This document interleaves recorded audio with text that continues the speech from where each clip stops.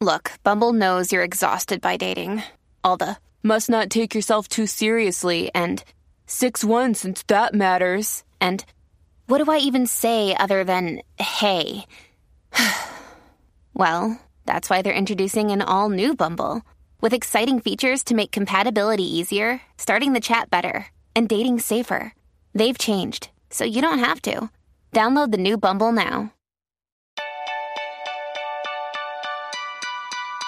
Hi, I'm Dr. Caroline Leaf, and welcome to my podcast, Cleaning Up Your Mental Mess, where you're going to learn how to take charge of your runaway thoughts. In today's episode, I talk to clinical psychologist Dr. Becky Kennedy, mom of 3, on rethinking the way we raise our children.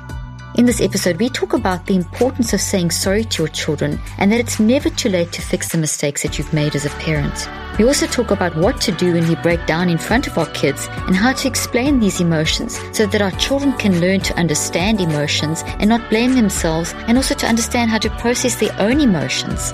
We also talk about how to teach kids not to doubt their own feelings and that it's okay to say no, and it's never too late to learn to change.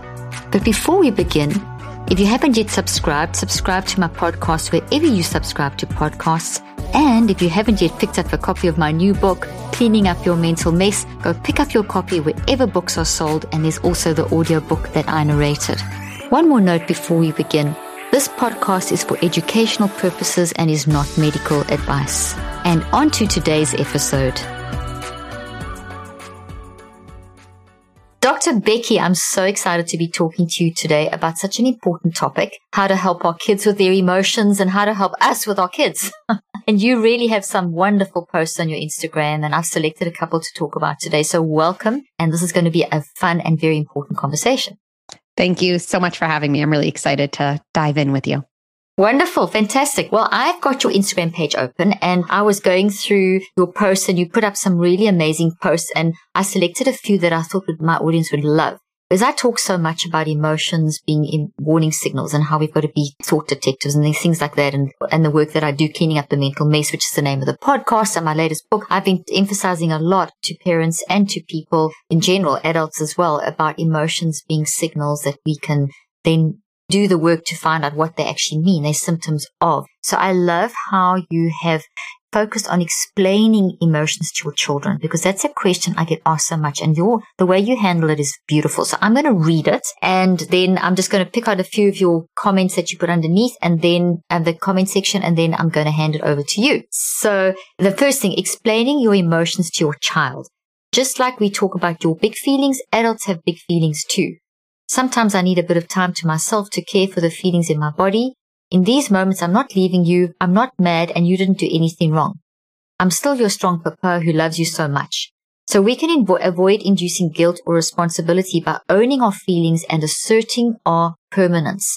I cannot say how much I agree with that statement. This thing of you got to go hide behind closed doors or pretend you're perfect, or it's okay to have an emotion, embrace it, process it, reconceptualize. If you model it for your kids, they know what to do. So take it away. I love the way you've put this post together. Yeah, there's so many things you just highlighted there. So I'll just start going and you tell me, we'll pivot from there. So number one, every parent has feelings. We have feelings. They come out. Our kids see them. And I think we wouldn't want it any other way, right? I mean, our kids are learning so much about the world through their experience with us. And I don't want my kids to think, one day I'm just going to be neutral all the time, or one day I'm going to have everything figured out and handle every situation perfectly. And it's such a awful way to be prepared for adulthood, right? So the difference, I think, and the nuance is we're going to have these emotional displays. Then what?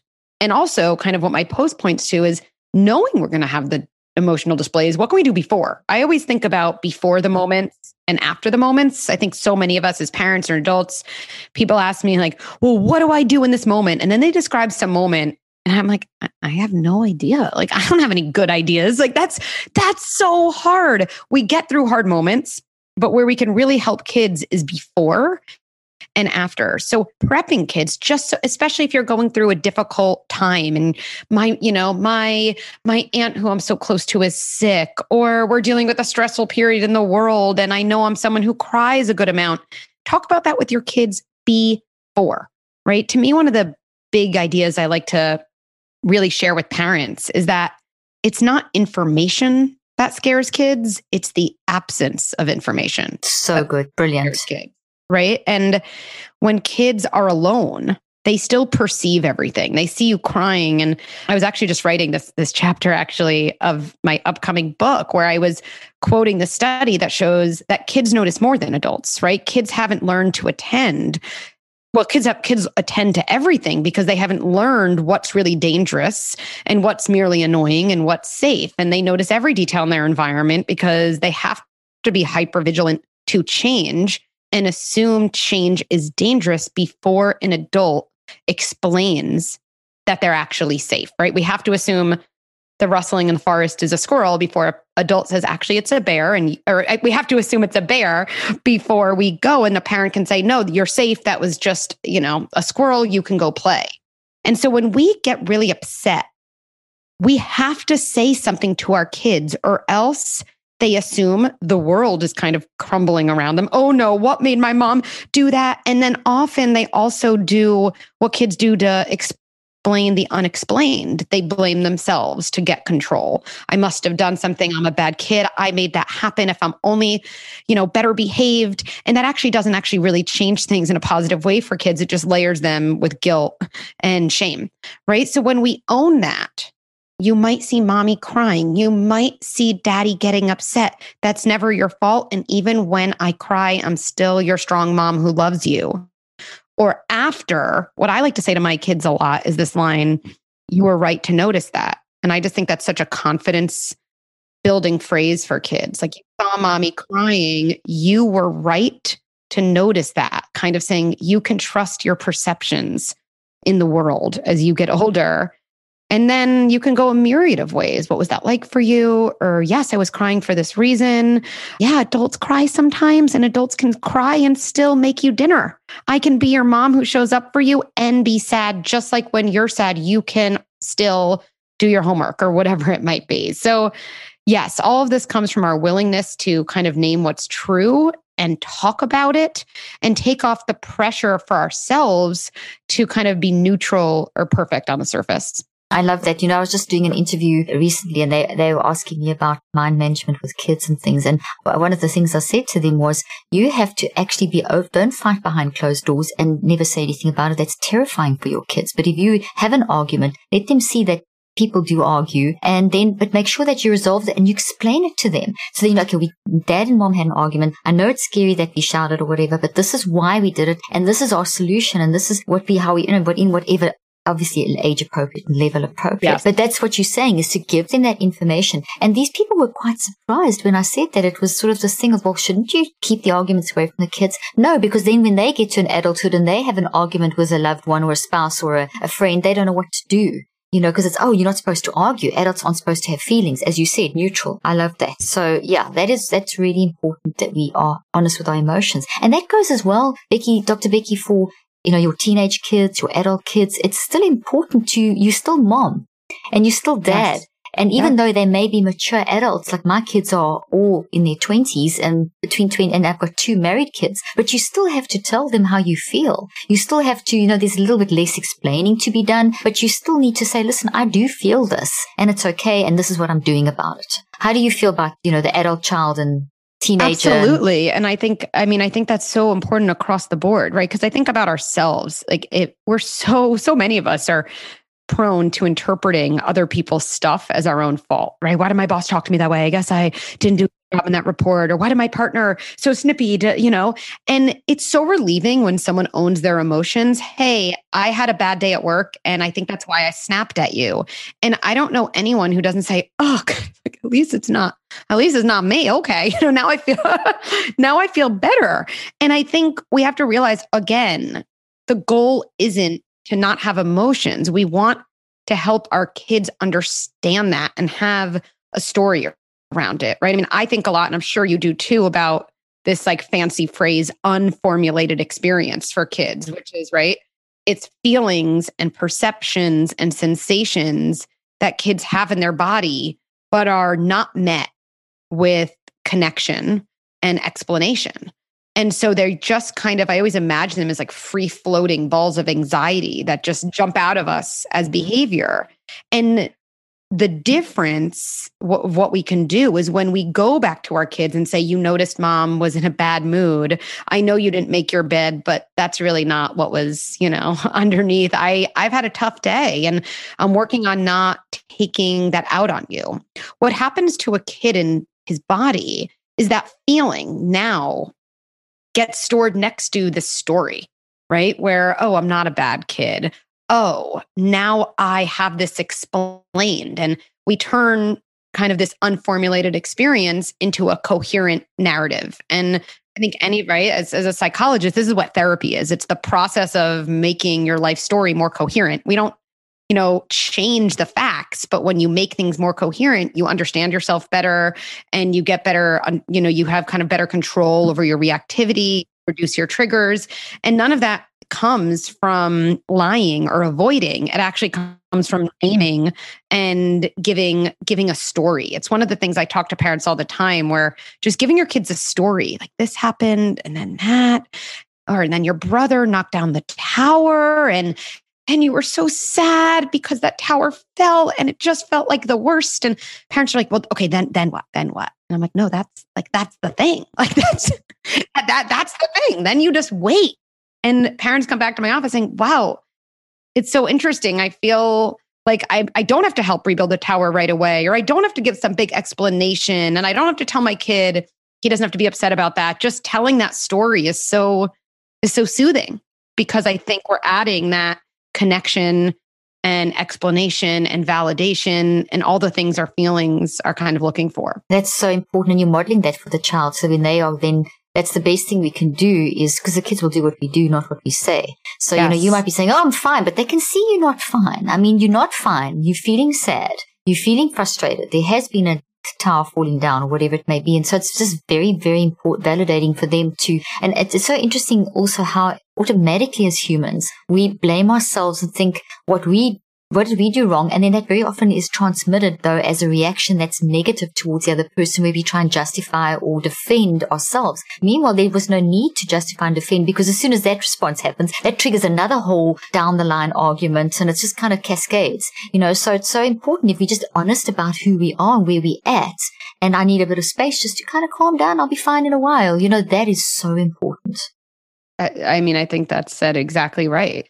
And I always think about how, we treat others the way we treat ourselves, right? So if, there's a tendency to blame out, you probably have a big history of blaming in, right? And absolutely. You transmit what you're doing to yourself. Yeah. Yes. And even just giving yourself that kind of narrative strategy, it's really powerful as an adult to say, oh, okay, so today my coffee spilled and then I got a harsh email from my boss, and then my kids didn't like what I had for dinner. And then my partner asked me why I didn't get toilet paper. And then I had this big reaction. Like, yeah, all of that happened. And there's something so soothing in our body. Yeah, just to get it out. Yeah, piecing it together and actually practicing that with yourself means it's going to be more natural to do with your kids.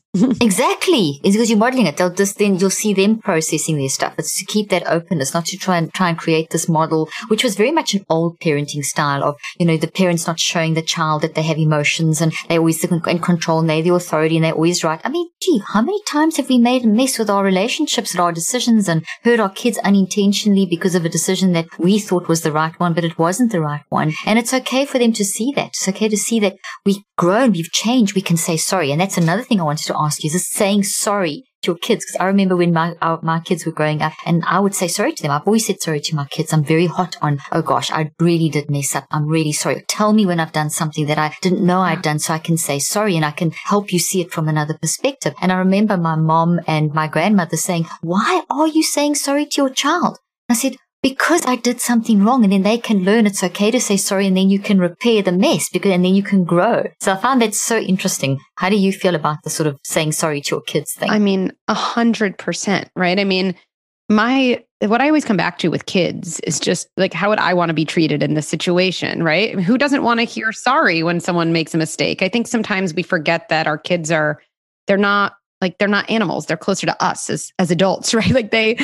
And so, yeah, I think that, right. I mean, I think sometimes, and I think right? We would agree on this, that the sorry matters less than the tone and the intention, right? So we can say to our kids, I'm sorry for yelling, okay? And that doesn't feel good to anyone, right? But the intention, to me also, when you kind of layer a sorry with a reflection, right? I'm sorry I yelled at you. There was a lot going on for me, and that doesn't excuse it. It means I want to get better at managing my feelings before they explode. That always makes me feel good because it seems like someone has like a plan, right? Versus, right? Just like the words. It's not just appeasing you. It's not just appeasing you. It's not just trying to keep you off their back. It's not just, oh, sorry, just get away from me. It's actually, hey, listen, I'm sorry I impacted you. This is why. This is what I'm going to hopefully do. So that is so important. So they're sorry and they're sorry. Yeah, exactly. And I think repair, you use that word. Repair is where it's at. And I remember being in this, this class on attachment in grad school, and them talking about how repair is really a marker of secure attachment. And, and then they kept going on. And I remember thinking, wait, so if repair is marker of secure attachment, that means every parent messes up, because in order to repair, you have to mess up. And I remember this huge sigh of relief of oh, why don't they tell more people that, right? Exactly. It would make parenting so much easier. You can make a mess. It's okay. Exactly. And when I always picture repair, to me, it's as if our kids have this ending of a story that felt really, really bad. They got yelled at, their parents were 30 minutes late to pick them up, which feels like massive abandonment fears, right, as a kid. And that's the ending of the story. And yet when there's a repair, you really get to go back and change the ending. You layer on connection and reflection. And I think we both know what you actually change the memory in the body because you surround it with safety. And that just feels so compelling to me that we have the opportunity to do that. Absolutely. And that's what all my work for all these 38 years is, showing how you can take a thought and become a thought detective. So you can teach your kids how to literally become a thought detective and change how that memory, because that memory is the experience happened at that particular stage. And it may take a while before they come and talk to you. So it may be a week, a month, a year, 2 years, 20 years. But when they do, you have a chance to go at that new age that they're at and the new growth that you have to go back and actually reconceptualize that whole process, because it happened, but you can see it differently. So to go back, it's very important, as you said, to go back to that point as a child. You felt like this as an 8-year-old when this happened, and I'm sorry it's taken all these years that you've suppressed this, and it's come, or whatever, or maybe a week later, or a day later, 20 minutes later. But It's in that moment, and to be able to take them back there and recognize and validate how they experienced that moment and say, okay, how can we repackage this? How can we see this differently? So important. Then you're teaching your child to think. One of the things my kids said to me is that one of the greatest gifts that, and I've made so many mistakes, but this was always such a highlight when they say this to me, is that you taught us to think and question. And, that's what I try to teach my kids to do. Think through everything, challenge everything. And it's, as a parent, you grow children up that are challenge everything. Let me tell you, my kids challenge and question everything. But that is good, because even though it maybe make your parenting sometimes quite difficult, it is good because they're thinking things through, they're working things out. And that's what we need, isn't it? I mean, we have to equip our kids with the tools to manage being an adult. I think that's why I care so passionately about parenting. And, it's often surprising to people, but I actually don't work with kids in my private practice. I haven't for years. I work with adults and do kind of very deep psychotherapy. And I always feel like my best ideas for parents about kids come from my work with adults, where I can really see how the adaptations they had to make to really survive in their early years and really worked for them for so long start working against them, right? But it's hard to get our bodies to release patterns that were put in place to, help us survive and adapt. And if we can take what we know about what we need by the time we're adults and kind of, like you said, repackage or reverse engineer that to parents to give it to this generation of kids, then we can create circuitry for kids today that actually support healthy functioning in adult. And I mean, that's the greatest gift I want to give my 3 kids too, is it doesn't mean they're not going to make mistakes. They're all going to be different. And certainly it means a childhood that's exhausting for a parent, because we're not just parenting our kids into compliance, right? No. We all need to give our brains a lot of rest and love each day. And one of my favorite ways to relax and let off steam is by playing Best Fiends, the top-rated and possibly the best mobile puzzle adventure game. Best Fiends gives you hours of fun, casual gameplay that never gets old, with thousands of levels plus new content and events added all the time. So when I need to unwind, I can always count on Best Fiends. My whole family and I play Best Fiends and have had so much fun competing against each other. It's a great way to build more fun and joy into your daily routines. With Best Fiends, there's something new today and tomorrow and every day after that. So you never get tired of solving puzzles. Good news with Best Fiends. The fun never ends. Just don't blame me if you become slightly obsessed. Download Best Fiends free today on the Apple App Store or Google Play. That's Friends without the R, Best Fiends. The link and details will be in the show notes.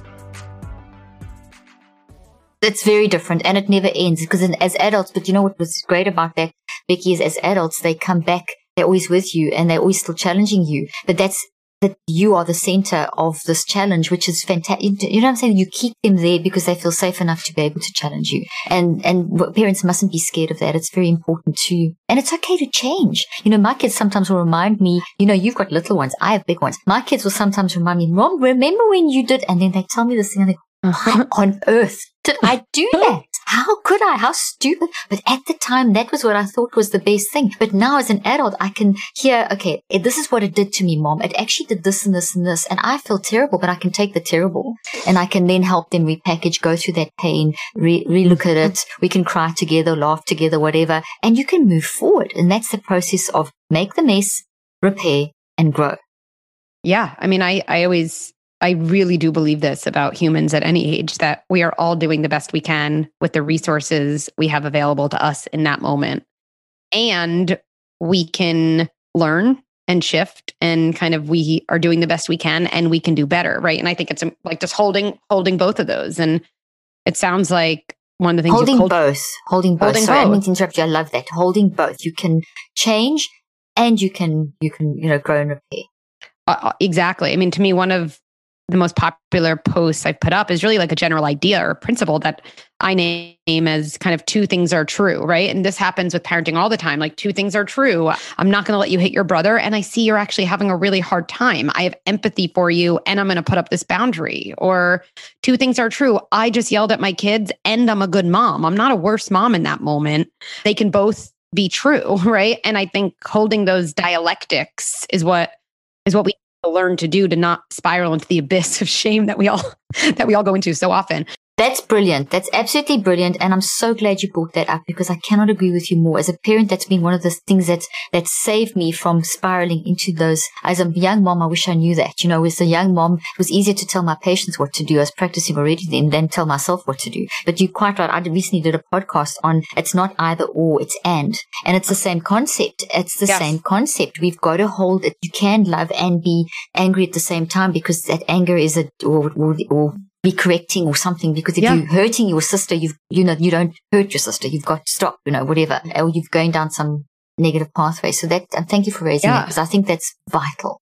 And, I just kind of launched this, I guess I don't even know what to call it, but I guess umbrella for everything I'm doing. And the name of it is Good Inside. And to me, that's like, I just think that is everything I come back to that. And it's what allows us to be curious. Like I can be curious about my kid lying to me if I realize, wait, he's a good kid. He's having a hard time with something. He's not a bad kid doing bad things. He's a good kid having a hard time. And that activates my curiosity, right? And to me, I actually think kids at their core, one of the most important things in their development is they know when they're struggling, if their parents are looking at them like they're a bad kid doing bad things or like a good kid having a hard time. I think it's all the difference in their self-worth. Oh, it's a huge difference. What you've just said there is huge. They're a bad kid doing bad things or they're a good kid going through a hard time. I mean, that's just profound. That's a statement that we could like mic drop right there because it's really important for us to see our kids because it's so easy to compare your kids, to look around, to think you're going through worse times or having harder times.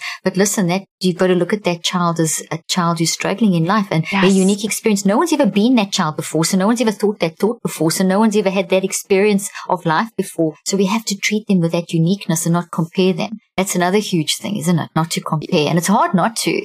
But huge. It's really and important. All those comparisons, it makes me think about the difference between looking at your kid like your kid is good inside versus good kid. Because good kid is a very restrictive label. I know I was a good kid growing up. It essentially means you have no needs and wants of your own and you just, kind of take care of the system, right? So that's very limiting to the range of who you can be. But the idea of my kid is good inside actually expands the feelings we can have and the thoughts we can have. And right, the more feelings and thoughts and urges we allow ourselves to have, the less likely any of them are to come out in behavior. So it all kind of works to the same goal anyway. It's actually kind of more effective, not just feel good, So yeah, I think I love that. It's such quality parenting. It's also such quality because I think sometimes we think that as a parent, well, you don't have a life anymore. Your whole life is now geared to, it's all about doing the right thing for your kids. And yes, it is, but there's an and there too. It's also about you. You can also have your life. And you can also cry still and get worked up and make mistakes. We've got to give ourselves that leeway as parents, and then you'll be a better parent. Absolutely. And I think that's another thing, right? I mean, nobody would describe me as a permissive parent. And I think that, our kids, they need a sturdy leader, right? That's what they're really looking for. Absolutely. Right. And I've said this before, but to me, it really encapsulates the idea. Like I think about being on a plane and if there was insane amounts of turbulence, I don't want a pilot who says, this is so bad. Come take over the plane for me. Someone who kind of gets in my feelings with me. And I also wouldn't feel safe with a pilot who says stop yelling back there. You're freaking out for no reason, right? You want a parent who has a boundary, a pilot who says, I know you're scared. That's fine. You can have that feeling. It's not my feeling. And I know what I'm doing, and don't come to the cockpit because this is my space to fly this plane, right? And I think that boundary is what makes kids feel safe, right? So I say to my kids all the time, things like, no, there's no more screen time.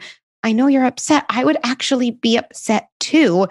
Part of my job is making decisions I think are good for you, even when you're not happy with me. It happens not to be a part of my job I particularly love, but we're both doing our jobs. I'm saying no. You're upset and, we'll make it through this. And that actually makes kids feels really safe that their feelings aren't contagious to us and don't overpower us. They don't come into the cockpit and take over because they're scared. I love that. Mm-hmm. I love that. I love that contagious concept. And I love the fact that you've said the no, but you've given the reason. So you haven't just said the no. You've done that, Larry. It's like the sorry thing you said earlier on. You say sorry, but you're giving a reflection. So you're giving the boundary with once again, a reflection. So there's an explanation of the boundary. And doesn't mean we have to like it, but there's the acknowledgement of none of us like this boundary. But listen, this is just what we have to do to land the plane. Yeah. And, so that's, I love that. That's amazing. That's so good. Well, let's talk about, I wanted to touch on this because we know that sexual abuse in kids is 1 in 4 in girls, 1 in 6 in boys, and that's reported. It's probably a lot more. And there's so much, boundary setting that needs to be, and just not even just with sexual abuse. It's, as a child grows up, the things that they can be exposed to, and then in a marriage, what should you say yes and no to? And there's so many gray areas in this whole thing. And I wanted to touch on that because we get a lot of questions as well from people that are from kind of uber religious environments as well. And there's been so many rules that there's been a lot of confusion about all kinds of stuff. So I just liked the way you handled this concept, and also because I'm a neuroscientist, that every experience gets built into the brain, the body, and the mind, 3 places. And until we become a thought detective and embrace, process, and reconceptualize, we're going to be very controlled about them. And you give really practical hands-on stuff in this particular post. So I'm going to read it to you, and then once again, we can have a nice discussion. So you talk about, your post is building circuitry for consent and saying no. Love it. Your child wants to stay by your side at a party is the example you give. And then you say this to the child. Tell your child, I'm here. You can stay by me for as long as you want. You'll know when you feel ready to join. Child learns, I can trust my pace and sense of readiness. So and then let me read the next one, and we can just take it wherever. Your child is happily playing with a toy. Her younger sister starts crying and demands the toy right now. Tell your child, you're allowed to have that toy. Those are Kaisha's sad feelings, and I can help her with them. It's not your job to make her feel happy. That's brilliant, that phrase. It's not your job to make someone else feel happy. child learns, I don't have to suppress my wants to satisfy others. Wow, that's like so important. I can recognize someone else's disappointment without feeling responsible for causing it or making it go away. Because there's other stuff on this post, but let's talk about those two things first. Yeah. I don't know where you want to start because it's all gold. I have the chills when I think about it. I think it was one of my more popular posts because it just speaks to something we all need. And honestly, my Instagram following, is like 95% female. So I know it especially resonates with women because I think girls were put in the good kid role, meaning again, I suppress my wants and needs to take care of the wants and needs in others because that's what gets me loving looks. It all goes back to attachment as primary because that's when I get the most connection, right? And when I say, no, I'm not sharing with my brother, I get, he's a baby. You have to, what? It's so selfish. Why does it really matter to you? Where I'm really learning, this has nothing to do with the toy. What I'm learning is, oh my goodness, my wants for myself are actually relationship damaging with my most important caregivers, which extends to my most important attachments later in life, right? I mean, when we zoom out, and again, why parenting matters so much is, I always think about this and it's always kind of disturbing, but I hear a lot colloquially, people like, oh, they don't even remember those early years. Like, they don't remember.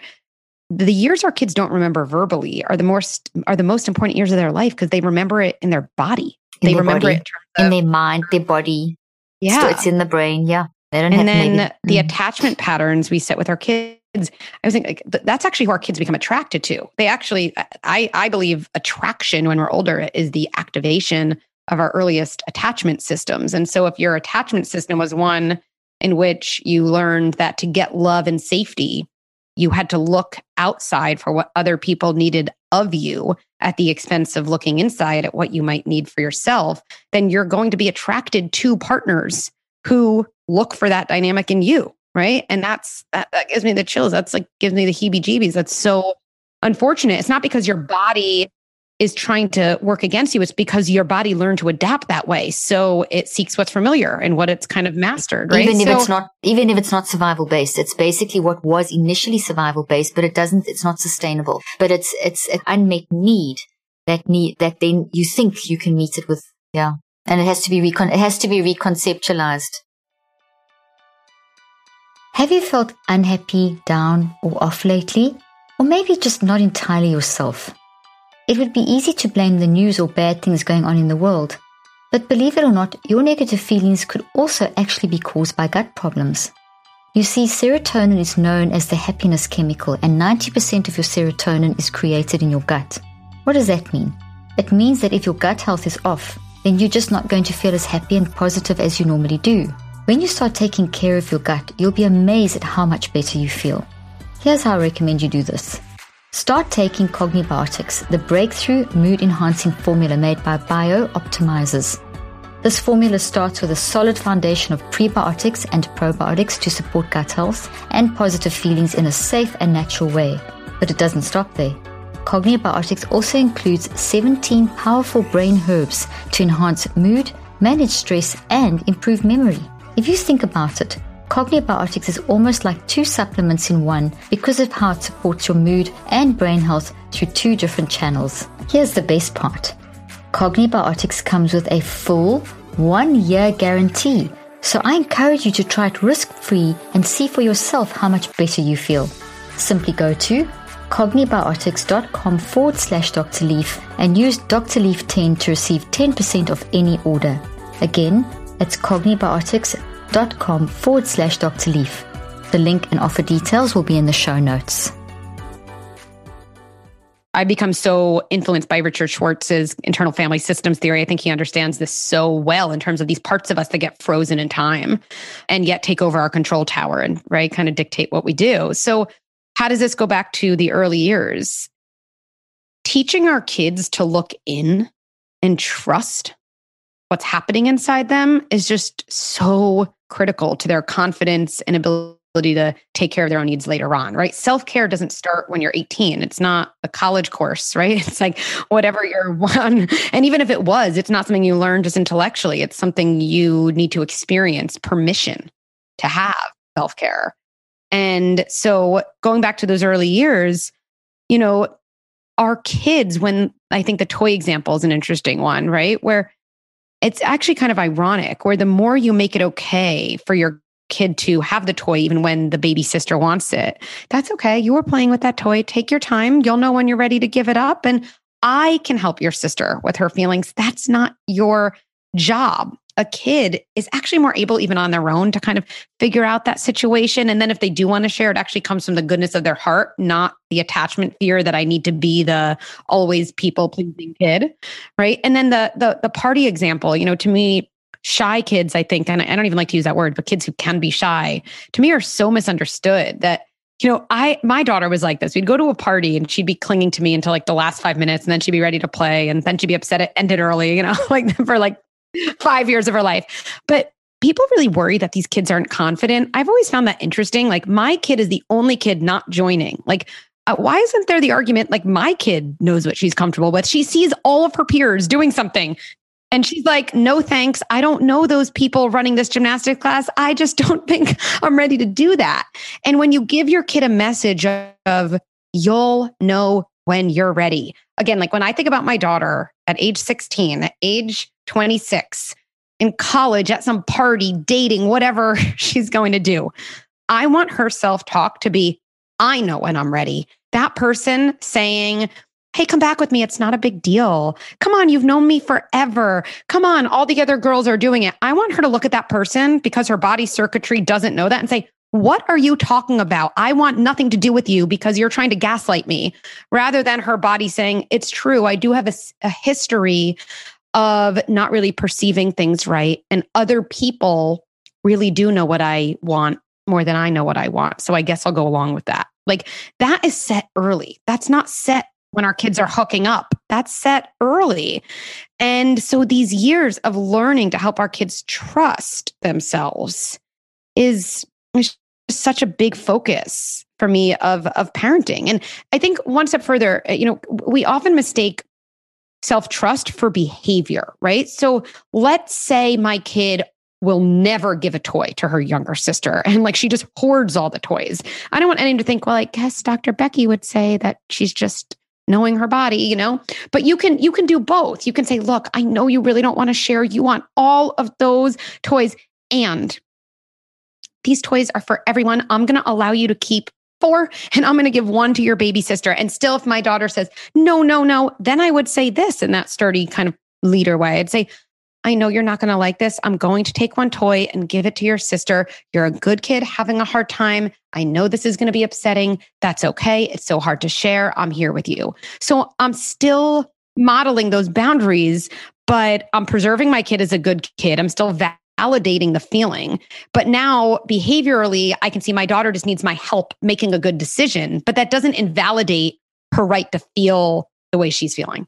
That's right. So you're teaching her to validate her feeling, but you're also showing that, okay, it is good to share. So you're teaching a basic principle of something with validation. So she's learned at the same time as being validated and not made to feel bad about herself because she's not sharing. You're actually teaching her to share through validation, which is powerful, which is really, really powerful, very, very important. So now let's talk about the parent. You're talking about the young child. So what about your teenager? Because a lot of parenting, remember, we parent how we to a certain extent, we parent how we were parented. Mm-hmm. And then we also parent how we didn't want to be parented. So there's certain obvious things that we definitely don't do, but there's certain more subtle things. And that goes to one of the comments you made earlier on. There's those things deep down inside that we couldn't express that are still in our body. They come out in our parenting that we don't even realize. But that does damage, for example. Yes. So now you get to the point where some of our listeners now have kids that are already adults, or they're teenagers. They're not a 4-year-old. They may be a 12 or 13 to 18-year-old. And as we both know, that is the most difficult cycle in the entire human life cycle, 13 to 18. And now they're thinking, oh my gosh, is there any hope? Because there's that misinformation out there that the first 7 years are the most formative and your brain can't change. Now, as a brain scientist, neuroscientist, I know your brain is changing all the time and that damage is done. But there's also research showing that you can have a perfect child or whatever that is. I don't think it exists, but something where it's not major abuse and so on. And you can still grow up with having a bunch of issues. In fact, you will. That's the fact. You are going to become an adult with issues. Accept it. That's what I tell everyone. You're all a mess. We're all a mess. That's why my podcast is called Cleaning Up the Mental Mess. It's a reality. And there's a bunch of reasons why we're a mess. And one of them is to do with our parenting. So I wanted to remove the guilt factor so that parents can hear and say, okay, so I really feel like I did everything that Becky said I mustn't do. And so now I'm feeling that's a great terrible. place to jump in, because again, it makes me think of these two things are true, that the early years matter and it's never too late. And one is not more true than the other. And I think it's important to understand. Say that again. Say that again. The early years matter and it's never too late. And one of those is not more true than the other. They're actually important to hold together, because if you're listening and you're thinking, wow, there really are a lot of things I wish I did differently. And I can see why maybe my relationship with my 14-year-old is where it's at, given, I didn't parent with a ton of respect or whatever it is. And then to come back to, like, I was a good parent having a hard time. And right, to come back to that and say, okay, and I want to do things differently. And I have to honor, in some ways, I probably have to speak to what happened, right? That because those years did matter. And in doing that, it's not too late and we can change, right? I talk about that a lot with parents, that it's never too late. And what's so interesting is, if I think any of us, even as adults, right, think about things that in our childhood that didn't feel good and that our parents never really came to us to reflect about, right? All of us, any of us who are 30, 40, 50, 60 years old.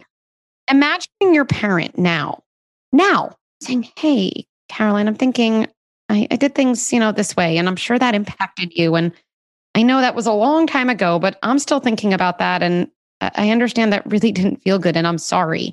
I don't know one adult who wouldn't say, yeah, that would still feel so good. I wish my mom Exactly. Listen, I can relate to that. I am 57. My mom is 85. And she was a very controlling mom, all good intentions, but there were a lot of things that I would never do with my kids, bringing them up. I did everything the opposite of what my mom did. But I know that she loved me, and that was never, ever a question. But as a 85-year-old, between her, in the last sort of 5 years, a lot of that's happened in our relationship, and it's been powerful. Things that she's sort of recognized and said, I didn't do enough of this and I didn't do enough of that. And, you feel it's just the most, wow, that relief, and a total, of course, that doesn't matter anymore. This is what mattered now, this moment, You're totally still, like, we're rewriting those chapters when our parents come. So, anybody listening who has a kid, maybe we have a 95-year-old on this line, or maybe we have a 7-year-old, but probably we have people whose kids are younger than me and you, right? So if it would feel good to us now, I think we know there's still plenty of time. Yeah, plenty. And so to me, it actually goes back to that idea of good inside, that we always need our parents to reflect on the things that ended up making us feel bad inside. And that kind of inner child is always waiting for a repair, just always waiting for a repair, and wants it and craves it. And I think that's the part of our brain that wants to rewire. It wants to feel good enough, right? Like, yeah, our mind is, because it's going against our survival. That pain of that childhood trauma is going against our natural survival. So it's a toxic, I always use my toxic tree. So you're quite right. It's a real thought. It's made of protein. This is not just some wishily-washily thing. This is a real a substance in your brain and your mind and your body, 3 places. It's in your DNA. So therefore, and it's threatening your survival. So therefore, when you can have repair at any age, that's so vitally important. And I love how you said that and emphasize that. It's critical. My husband and I have made the decision, and we did this for years. And even now, as our kids are, each stage is different, and now they're adults and 2 married, and they 2 of my 4 kids work for me. So we're all working together very close and so on, is we have made this like a thing. We've always done it, but even more now as an adult. If there's something that comes up that we did and you were 3 or 4, doesn't matter what age, please tell us, so that we can, no matter how hard it is going to be maybe for us to hear it and how much we may want to justify what we did, we will listen, validate, and say sorry and help you make this right. And that has been powerful in my relationship with my kids, and I cannot recommend that enough.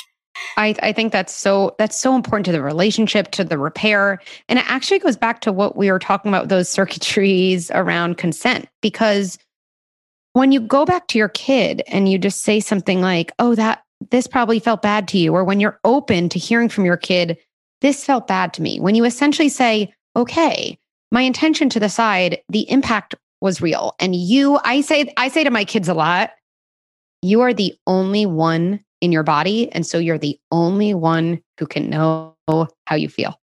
And I just, like, again, when I think about what's going to protect them when they're older, It's the self-talk. I am the only one who knows how I feel. The idea that someone else could know how I feel, feelings inside me, it's like laughable. So being open to hearing how your kids hurt, if you can take away the part of it or just put it to the side of, bad mom thought. I am building a relationship and I am building my kids' confidence by validating that they know when they have a sounding board to voice how something felt to them. And so concretely, if someone's listening to this thinking, okay, well, where do I start? I feel like I did so many things, right? I think we start by repairing with ourselves. I did the best I could with what I had at the time. Now I have more. And so I'm going to do more, right? And to really speak to that guilt, because our own guilt, it's the end. Our guilt is what prevents us from repairing. We don't want to re-feel the feelings that feel so bad inside to us. It's our own kind of doubting our internal goodness. So if we just go, even simply, hey, one of the things I've been thinking about is some of the ways I parented you when you were younger. And I'm pretty sure they probably felt pretty bad to you. And I'm open to hearing about those. I actually think us talking about that is going to be critical to us having a better relationship. Now, if you have a normal teenager, they're going to say, Mom, can you get me some pretzels and leave me alone? Right? That's what they're going to say the first time. So just like, don't even get, don't take the bait. Yeah, exactly. Don't take the bait. That's okay. Still trust it got in there, right? When they're ready. When they're ready. Exactly. And again, I just imagine if my husband said, hey, I'm thinking about some things last year that probably didn't feel good to you. The fact that he was thinking about that, I would just be like, oh, we're good. Like, that's so nice of you to spend your brain space thinking about that. Like, you care about me, right? So it's so reparative, just the act of doing that. It already shifts something between your child. I love that. That's so healing. That's so good. That's so wonderful. When you need mealtime inspiration, it's worth shopping Kroger, where you'll find over 30,000 mouth-watering choices that excite your inner foodie. And no matter what tasty choice you make, you'll enjoy our everyday low prices, plus extra ways to save, like digital coupons worth over $600 each week. You can also save up to $1 off per gallon at the pump with fuel points. More savings and more inspiring flavors make shopping Kroger worth it every time. Kroger, fresh for everyone. Fuel restrictions apply. This episode is brought to you by Public Goods, the one-stop shop for sustainable, high-quality, everyday essentials made from clean ingredients at an affordable price. Everything from coffee to toilet paper and shampoo to pet food. Public Goods is your new everything store, thoughtfully designed for the conscious consumer. Public Goods searches the globe to find clean, healthy, eco-friendly and innovative products. I just placed an order for a ton of pastas, sauces, spices, and oils and cannot wait to get cooking. Public Goods is also a great place to get beautifully packaged gifts for friends and family. They ethically source and obsessively develop each of their products to be free of unhealthy ingredients and harmful additives, still common on drug and grocery store shelves. They are committed to making their products healthy and safe for humans, animals, and the environment. I worked out an awesome deal just for my listeners. Receive $15 off your first Public Goods order with no minimum purchase. That's right. They are so confident that you will absolutely love their products and come back again and again that they're giving you $15 to spend on your first purchase. Plus, right now, receive your choice of either a free pack of bamboo straws or reusable food storage wraps with your order. You have nothing to lose. Just go to publicgoods.com/Dr. Leaf or use the code Dr. Leaf at checkout. That is publicgoods.com/Dr. Leaf to receive $15 off your first order. The link and offer details will be in the show notes. This is a good one. It's still on the consent thing. I just wanted to say, like, your child doesn't want to hug grandma. And, you know, I grew up in the sort of, you just do what you just do it. You don't question. And I know this has come up with my kids where they didn't want to hug grandma. And I love your answer. Tell your child, you don't have to, sweetie. Only you know what feels right for you. Child learns. I know what feels comfortable to me. I can trust my body's instincts. I can make decisions that feel good to me, even if they inconvenience others. Wow.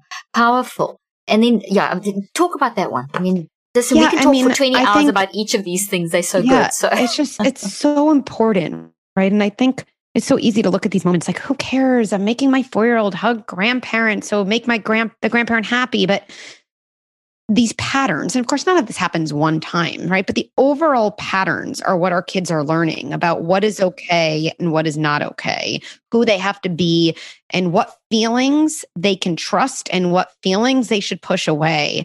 And knowing the type of physical contact you want to have with someone is just something I feel very protective over for my kids' bodies. Like, that idea of just do this thing with your body because someone wants you to. I mean, I don't even think I have to spell it out, but I could, because I'm not afraid to name it.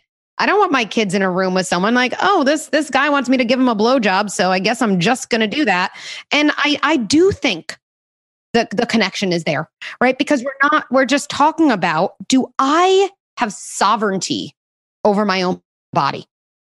That's a huge thing. And I think it's important.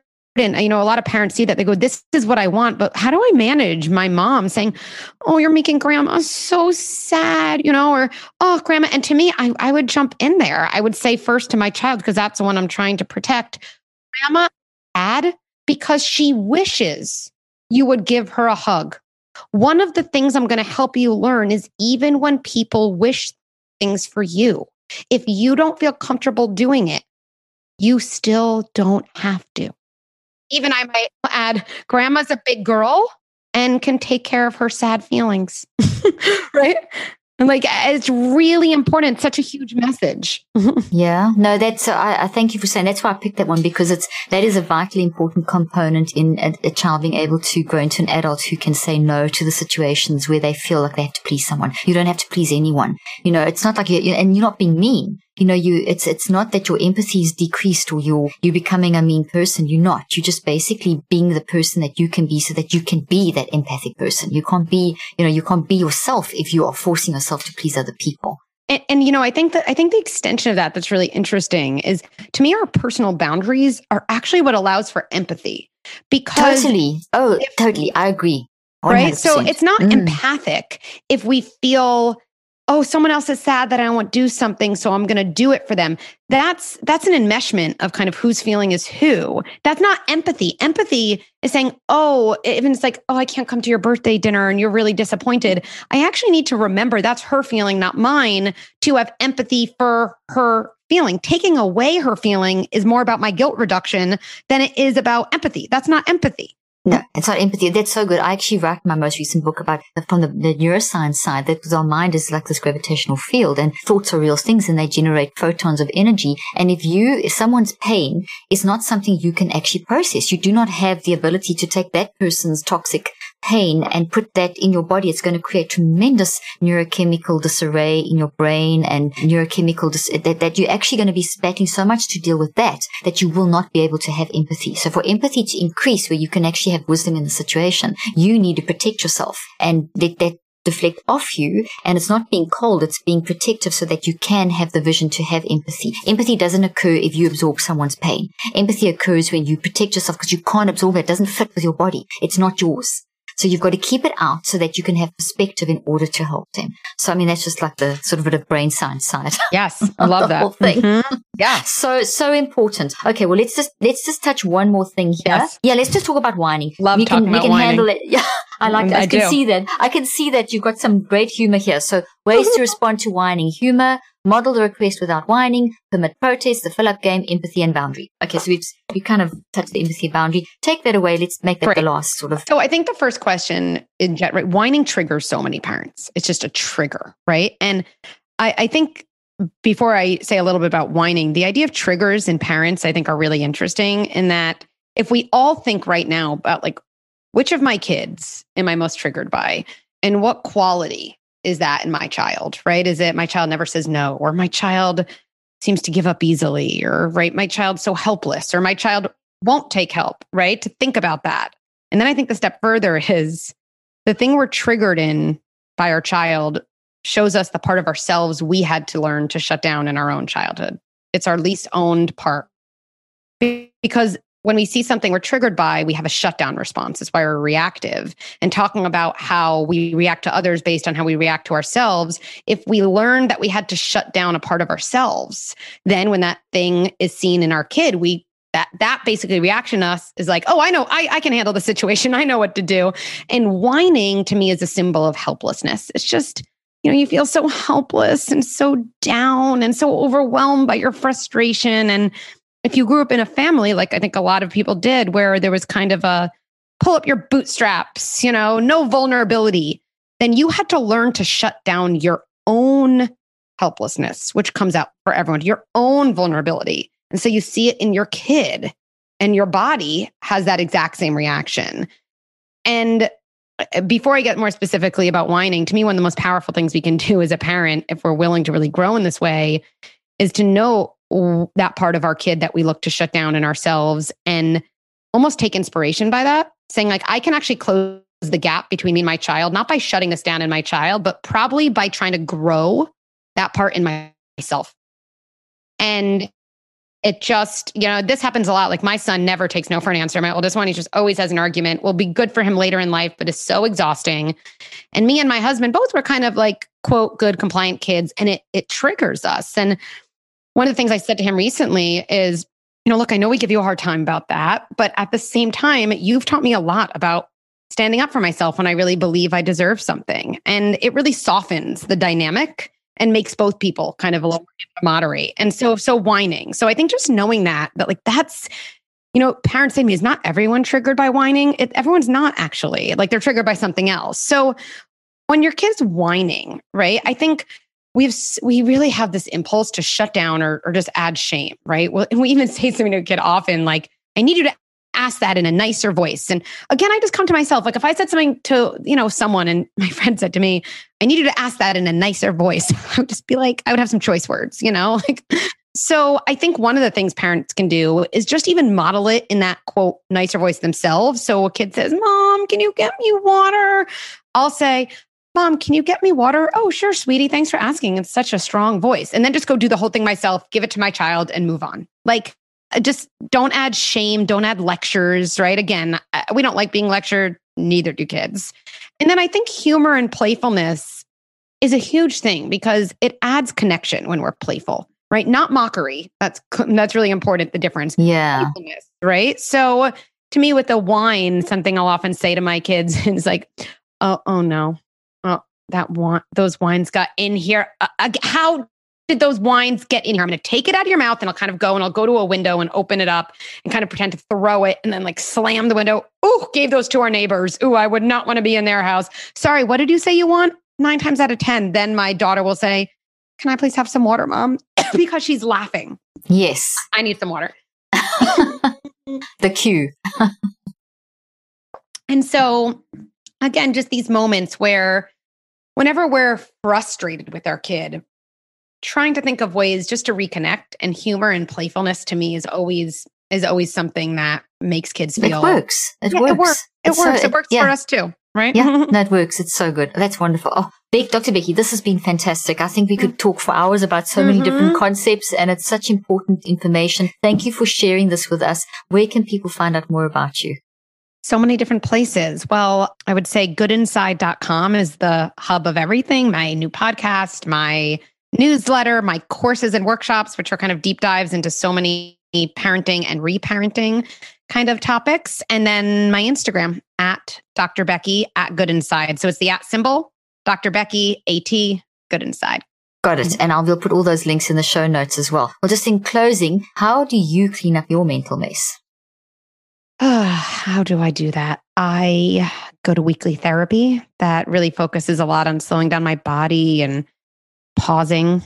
Yoga is a really important place that I get out of my own productivity, which is something I'm good at, which is helpful to me, but I always need an antidote to that, which is just being still and being in my body.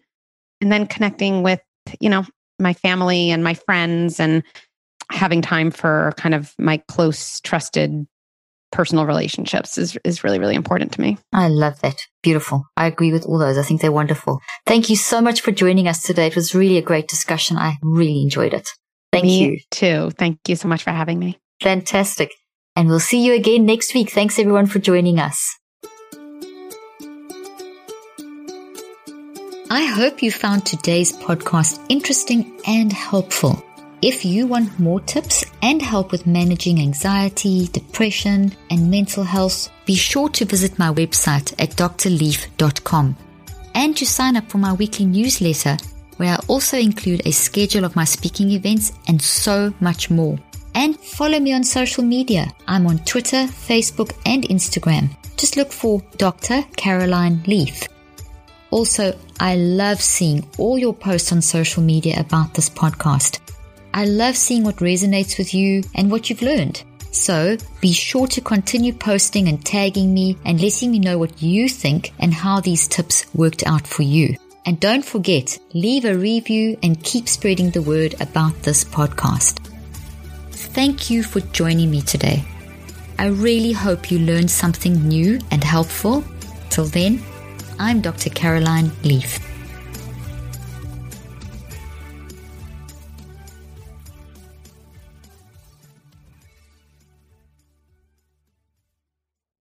This podcast represents the opinions of myself and my guests. The content here should not be taken as medical advice. The content here is for educational and informational purposes only. Please consult your healthcare professional for any individual medical questions you may have. While we make every effort to ensure that the information we are sharing is accurate, we welcome any comments, suggestions, or corrections of errors.